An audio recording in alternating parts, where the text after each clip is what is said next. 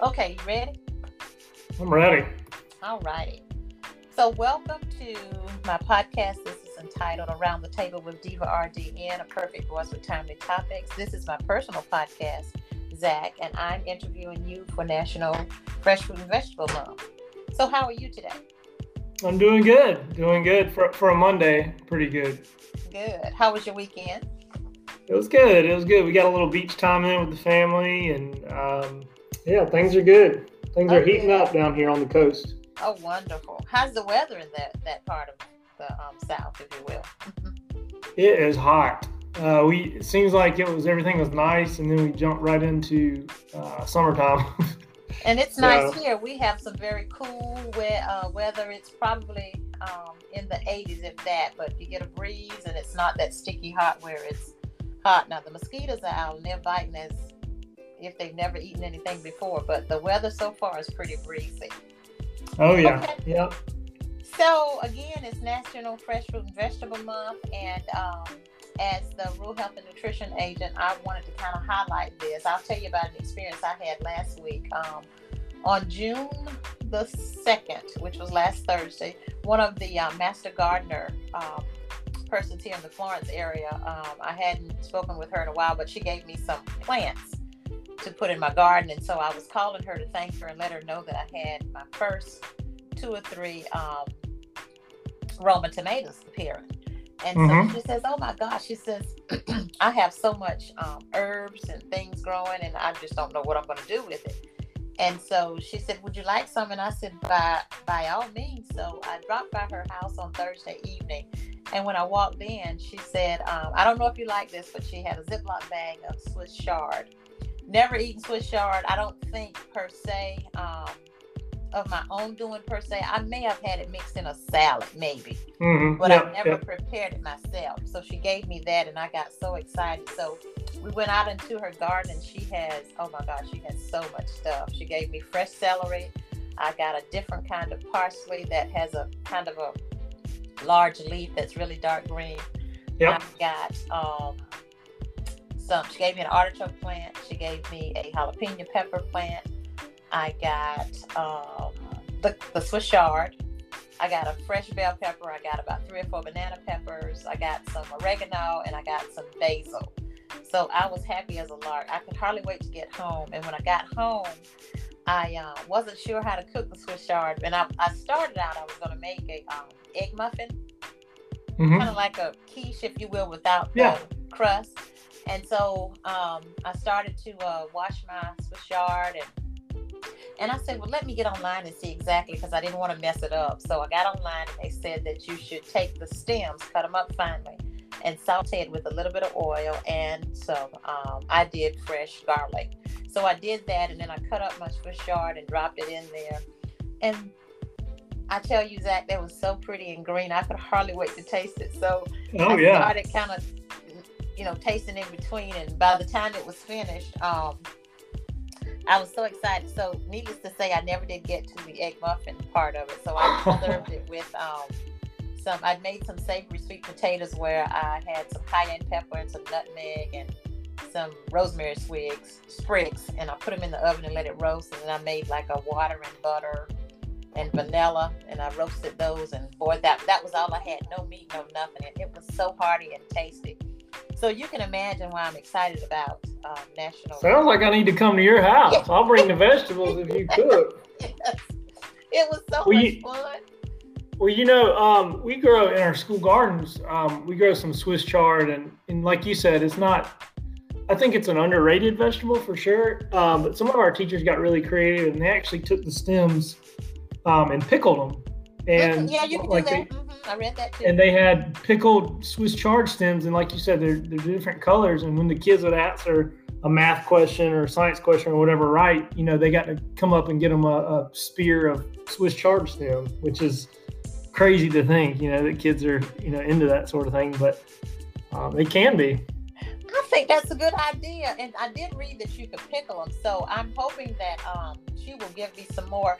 I'm kind of picky and finicky about stuff like that when you buy it in the grocery store because it's been, to a certain extent, and I'm careful about my words, but it's come from here, there, and everywhere. And by the time you get it, it really can sometimes lose its ability to be fresh, if you will. So I really want to get something like that out of the garden, because you know where it came from. There wasn't a whole lot of temperature abuse or anything to it, and you can just do what you need to do. It's very pretty. It almost looks like a beet leaf, and it's very pretty. Well, they're in the same family, so that makes sense. They are. Yep. They are. So what do you have in your garden that you want to share with us today on the podcast? Anything exciting? Do you have any Swiss chard? Not this time of year. Usually I pull the chard out this time of year, and just because I'm tired of eating leafy greens. I try to eat seasonally.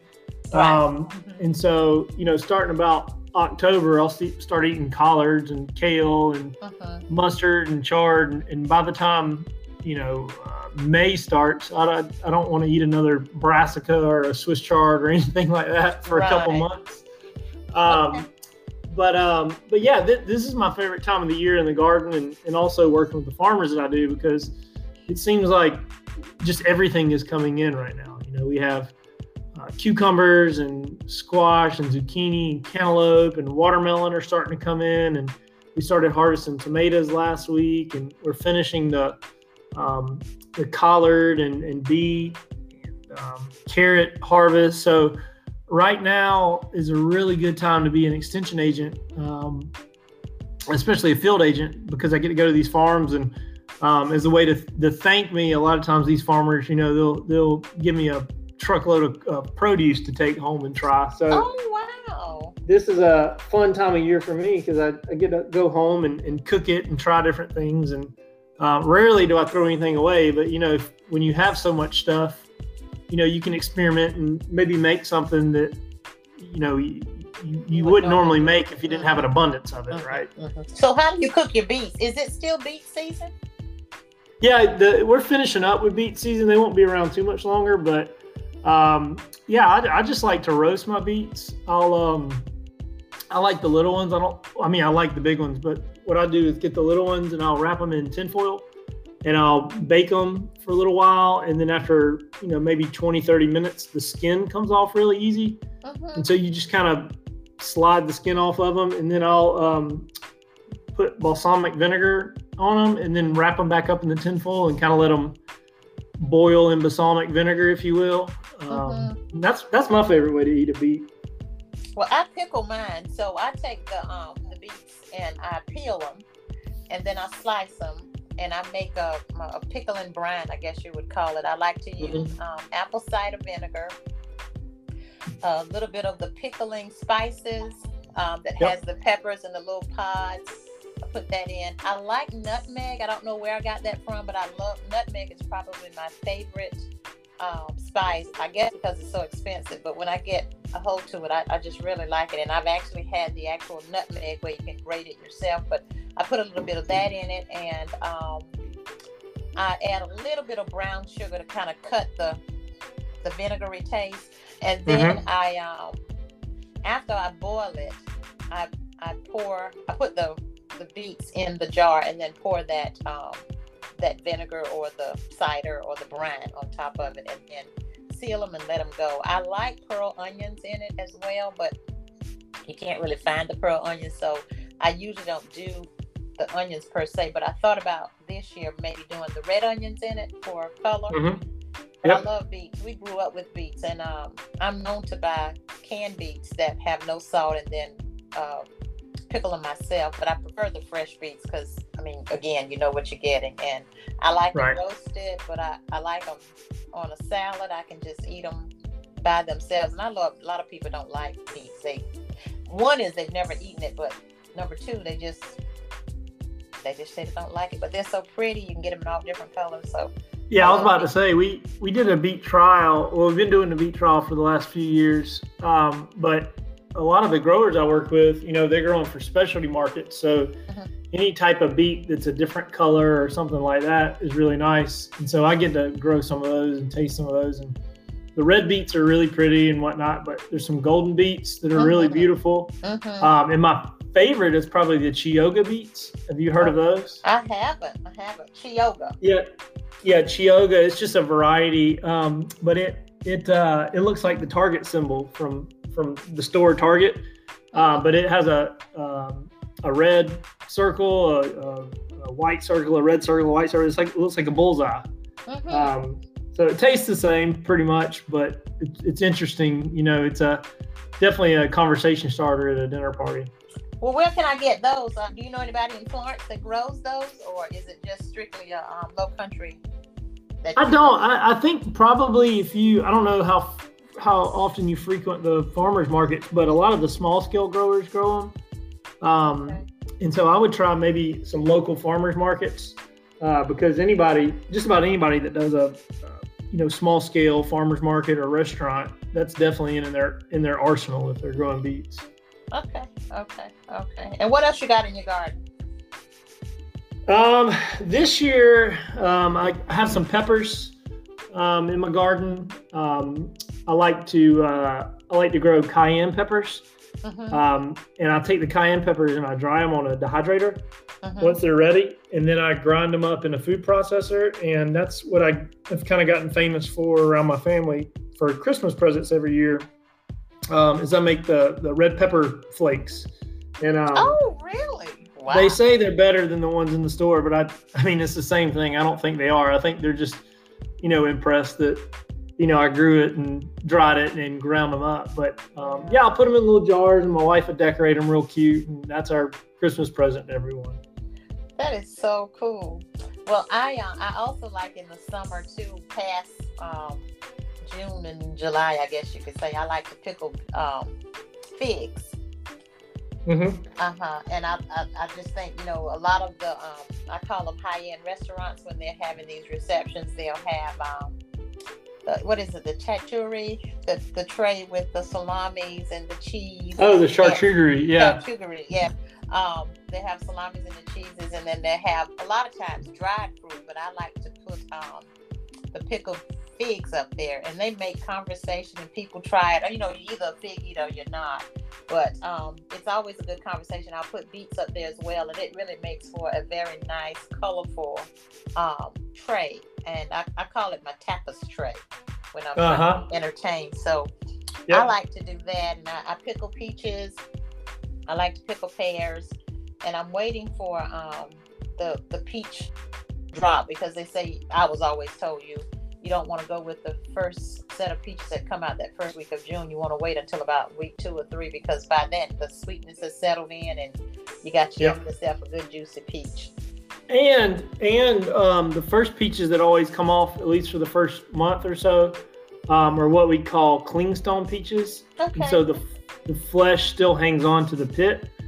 And so you lose a lot of the peach itself because you have to kind of cut around that. Okay. But in mid to late season, you get what we call the freestone peaches. And I always ask when I go to buy peaches, but the freestone, none of the meat or tissue sticks to that pit.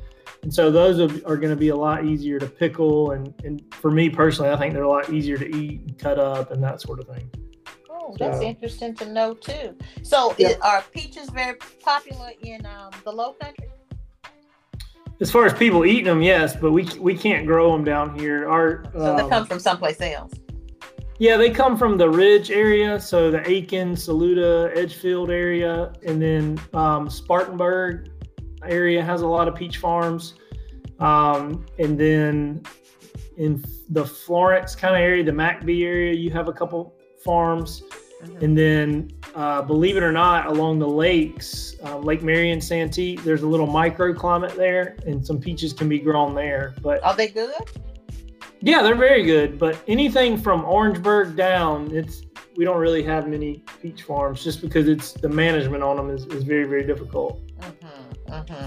Now, I don't know how true it is, but someone mentioned to me that I won't call any names, but there's a peach farm that they do some type of treatment, and I'll try to describe it as best as I can, where the peaches look ripe, but they're not really ripe, and they haven't had enough chance to stay on there and do whatever they need to do to mature. So they pull them, and then they do something to them to make them do whatever they need to do to get them ready for the stores.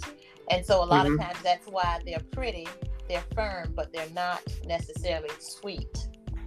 Right. I'm not hydrophoning or something like that. I don't remember what they said. Yeah, with peaches, I'm not as familiar because I don't work with them as much. But in tomatoes, we definitely do that. We call it gassing the tomatoes. Mm-hmm. So what happens is when you pick a tomato, they pick it at what they call the breaker stage. Right. And that's when it's green, but it has a tiny bit of pink on the bottom. And they have to pick it at this stage because the tomato itself is still firm. Mm-hmm. And it's the only way that they can pick the tomato, pack it, ship it, and get it to the grocery store or wherever they need to, and it be ripe when it gets there. If they pick red tomatoes, then they would get busted during transport and that sort of thing. So they pick these tomatoes at that breaker stage, and then they put them in these big warehouses.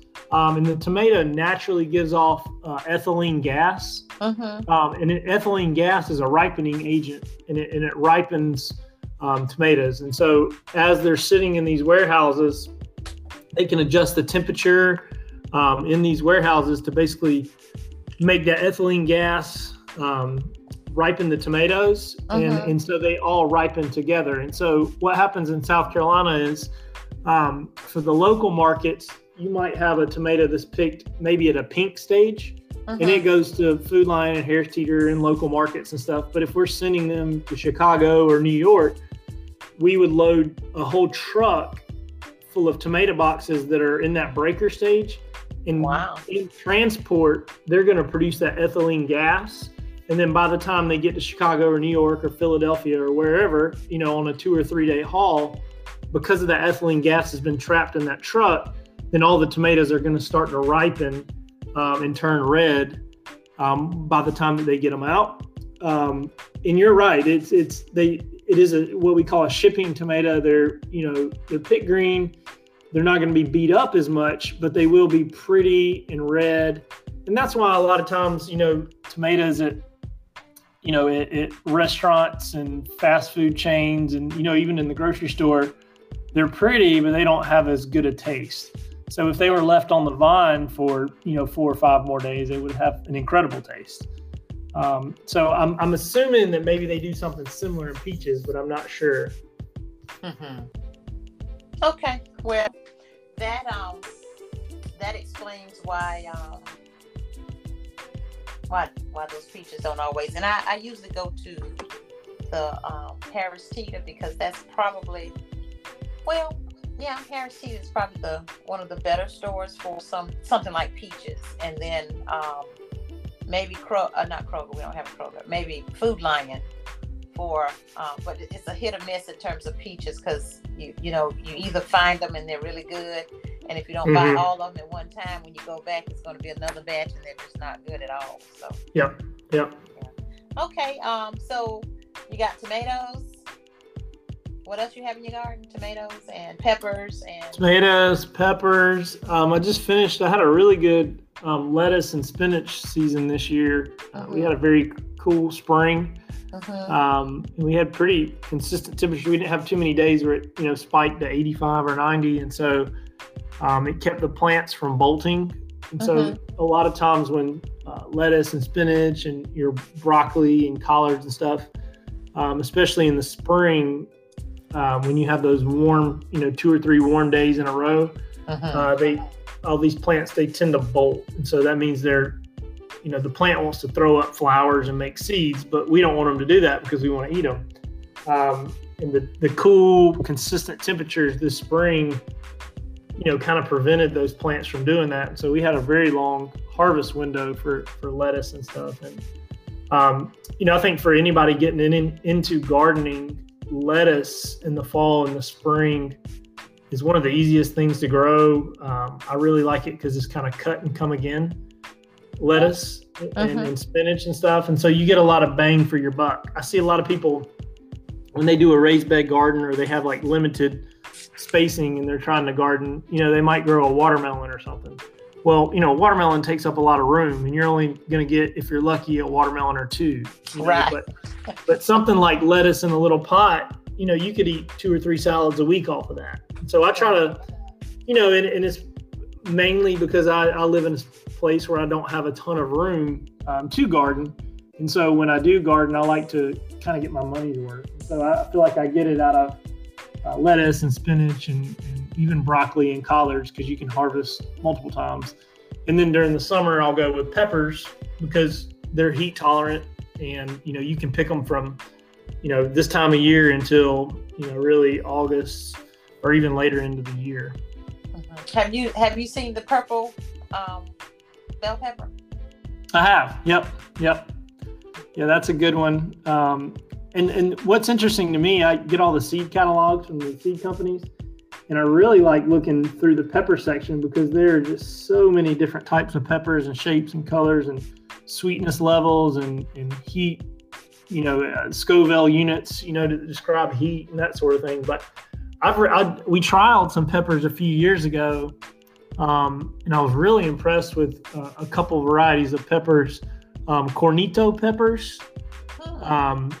And it's got the shape of a banana pepper, but it's super sweet, like the lunchbox type peppers that you see in stores, like snacking peppers. And man, those are some of the most prolific pepper plants that I've ever grown. I mean, they just kept coming and coming and coming, and they were red and yellow and orange. They were beautiful. And they're real sweet. Very sweet. Yep. Kids like them. And they come in different colors. Mm-hmm. Yep. Oh, and it's called what now? What's the name of it? Cornito, Cornito, or something similar to that, but cornito peppers. Okay. Yep. Okay. All righty. Well, tomorrow I'm going to be doing a scavenger hunt with PD Mental Health as part of our National Fresh Fruit and Vegetable month. And what we're doing is I have a few sayings, and I'm just going to plant or put different fruits and vegetables around, and they'll have to go and find them. These are adults, of course, but I think it'll be fun to do. And then we're going to talk about how they can be used in a variety of ways. And I'm hoping this afternoon that I'll get a few bell peppers. And I don't know if you've seen this, but you can take a bell pepper and cut it and make a little vegetable tray out of it. Have you seen that, where they use cucumbers and carrots and things like that? So I think I'm going to do that tomorrow. I think that would be nice to do as a group, but it really depends on what I find. And I also have to check and see if we will be able to have the proper utensils that would allow them to do the thing, or I just may do it myself and bring it in and have it as a tasting. That might be easier and safer. And then we're doing a grocery store tour next week with that same group at a local new grocery store. And so just going in and highlighting some of the seasonal foods and how to work the grocery store and, purchasing from the peripheral as opposed to going in the aisles and making sometimes not so good choices. But I'm trying to promote that. And this year, the theme for National Fresh Fruit and Vegetable Month is to, this is a very harsh term, but to avoid canned and frozen foods just for this month. And if you can, for the following months. And then concentrate on going to your local food markets and purchasing everything that's seasonal, that's fresh. Yep. And try to increase your intake of fresh fruits and vegetables. And so that's something that I'm going to share with the group I'm doing tomorrow to see if that's something that they would be able to consider doing, and just anybody really, because I think it would be a good idea, because then you can kind of get a feel for what you're missing with your savory flavors, your freshness, your crunchiness, your sweetness, the nutrients, and all of the good stuff that come from those that are freshly harvested from the garden, and as opposed to those who traveled a couple of miles before they get in our hands. Right. And I think that's important too, not only the freshness aspect of it, but, from the business side of it, I work with all these small farms and even big farms, and, they're really contributing to our economy. And, when you buy, I don't know what the statistic is, but when you spend, I'm going to butcher this, but when you spend like $1 in the local economy, it gets circulated like 5 times or something. And so, when you're supporting these small farms, you're also supporting the farmers, you're supporting the people who work for the farmers, you're supporting the irrigation people, the fertilizer people, the all the vendors that are involved in that process. And so, I think it's just so important to support those folks. And, oftentimes, when you go to a farmer's market, it might not be as cheap as what you could get in the grocery store. And, I've heard people complain about that, but I think at the end of the day, you are supporting, when you go to a farmer's market, a small farm. They can't do it on the scale that a big farm can. And so if you want that, and I understand that, accessibility to things is an issue, but it is fresher. It is, a lot of times it does taste better if someone grew it and that person. One of my farmers did something really cool the other day. They have a program where they suggest a price for an item at the farmer's market. And if you can afford that price, then you pay that price. If you have enough money to where you can pay more for it, they ask that you pay more for it. And if you don't have enough money, they say pay what you can. And I think it's a really cool concept that allows accessibility for everyone to have access to these fruits and vegetables that come from a local farm. Well, that's a good idea. I had a thought. I tend to have most of my thoughts at 5:15 or so in the morning. So I contacted Harvest Food and told them that it's National Fresh Fruit and Vegetable Month, and why don't we get together and kind of spearhead just a quick, fun summer activity. I would hope to do it this month because it's National Fresh Fruit and Vegetable Month, but just something because I can imagine with these food banks and places like that, those donations they get, they don't always get a lot of fruits, I'm told. But I would love to be on site to see exactly what they get so that we could actually have a conversation. I think at food banks, they should have a dietitian on site to say, listen, this is why you should buy this food because it's good for lowering your blood pressures or your blood sugars or whatever. Excuse me. We work closely with a food bank, a lot of food banks here. Our research station, we can't legally sell the produce we grow because it would be in direct competition with the farmers. Right. And so a lot of what we grow experimentally is given to the food banks. And they do exactly, well, not exactly, but kind of what you're saying is, the folks can come into the food bank and shop, if you will.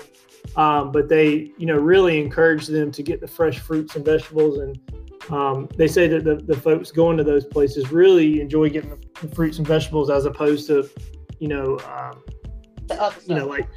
Little Debbie's and, things like that. The fresh fruits and vegetables, especially when you have watermelons and tomatoes and squash and stuff. The folks get really excited about that sort of stuff. Well, yeah, I can't wait for watermelons to come. Excuse me, of all places, I want to cough today. Okay, well, we've been talking about 29 minutes, and I think we've kind of covered. We just had a conversation just about fresh fruits and vegetables. Any additional comments you'd like to add? And it was designed just to have just what we did, a conversation about fresh fruits and vegetables, the benefits, and maybe throw out a few resources that are available and just extend the knowledge in terms of what we know about the benefits of fresh fruits and vegetables. And everybody can benefit from it if we would only just take the time to explore. And I have heard that your farmers markets are a little more expensive, but the whole idea is to explain. It's just like buying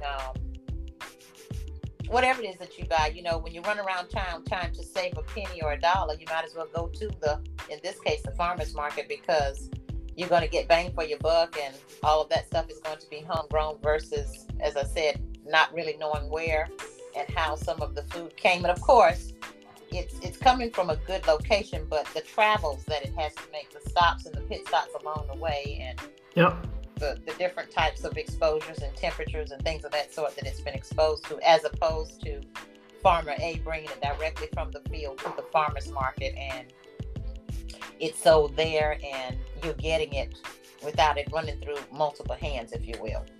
Yeah, and I would encourage folks just on the taste side of things to, get a strawberry, that's shipped in from California, let's say in April, and then get one from a local farm and do a taste test, and you'll, light years difference. And the same thing with the tomato. You get a nice ripe tomato that's picked, right when it's ripe versus, being picked when it's green and then letting it ripe. Now, again, there's nothing wrong with that, but just the taste difference on that is just incredible. It is. I only eat tomatoes this time of year. I've been doing that for years. My dad had we grew up with a garden, and my mom had a garden and all kinds of things, but I just never liked tomatoes that were not within season and that were fresh, because they have a very mealy taste, and I can kind of get away with aroma because that one has almost it's closest to the freshness, if you will, of what I would associate with one that's homegrown. But for the most part, I don't deal in tomatoes during any time other than the summer, and I like to get fresh ones where I know they came right out of the garden. And they just taste better. They're sweeter. They have that nice. I can't describe it. I just know they're not mealy, and you can tell that it's freshly grown. It's just wonderful. So I just like tomatoes from that source. So, and I usually try to, if I have too many, I try to can them or freeze them so that I can have the pleasure of my palate being satisfied with the fresh homegrown tomato when I make soup or spaghetti later on. That's right. Yeah. Okay, well, I thank you for your time and for the opportunity for us to converse on natural fresh fruits and vegetables. And I will take a look at this podcast and see if I can cut out my coughs and everything out of there, and and then go from there. But well, good deal. This was fun. I liked it. Okay. Well, I may invite you again when another opportunity comes that would be something within your area, because they encourage that among other agents. But I think it's also good information, because the conversation we had, I'm telling you, when they hear and get the understanding of what you said about especially the concept of the benefits of buying from the farmers market, and what the economy and that whole process and how basically just giving an overview of how to look at it in terms of who's going to benefit the most. I think that's good, because everybody's looking for a good way to spend that penny or that dime or that nickel. And so having that mindset and getting an understanding for why you're doing it's almost like why you're going to give a donation. If you know that it's for a good cause, then it's more likely going to give a good donation, if you will, if you can use that as an analogy. That's right. Absolutely. Okay. Well, have a good day and be safe and enjoy the summer. And if you hear of anything I need to know about, one other thing, do you know of any fruit and vegetable conferences going on? Do they go on in the summer, or is that something they have? No, all of our stuff is usually in the winter, when there's not much going on. The big one that we all go to is it's usually the second week in January. It's called the Southeastern Fruit and Vegetable Conference. And that's the granddaddy of them all. There'll be thousands of people that go to that. It's in Savannah. Okay. So check that one out. Is that one where we can volunteer? Or is that one? Well, a lot of times they'll ask for vendors, not vendors, but like people to have booths and stuff. Oh. And the Department of Agriculture has one, and then Clemson have several booths too. Good. Well, I'll keep that in mind, though, because I think that would be a good, of course, I don't cover rural health in that area, but it's good exposure, because you never know who's going to run across that. Well, everybody from South Carolina goes. I mean, there's every corner of the state, there's farmers there. I mean, like I said, that's the granddaddy of them all. So you'll see people at that conference. And it's usually when? In January? Yes, ma'am. Just look up Southeastern Fruit and Vegetable Conference. Southeastern Fruit and Vegetable Conference. Okay. All right. As always, you're always full of so much good information. I just enjoy talking to you. I thank you for sharing your time and your knowledge and your expertise as well. So take care. And if I run across something, which I'm sure I will, I'll definitely give you heads up and let you be my next podcast person that I interview. Thank you so much. Sounds good. Keep up the good work. Have a good one. Thank you. You too. Bye-bye. Bye.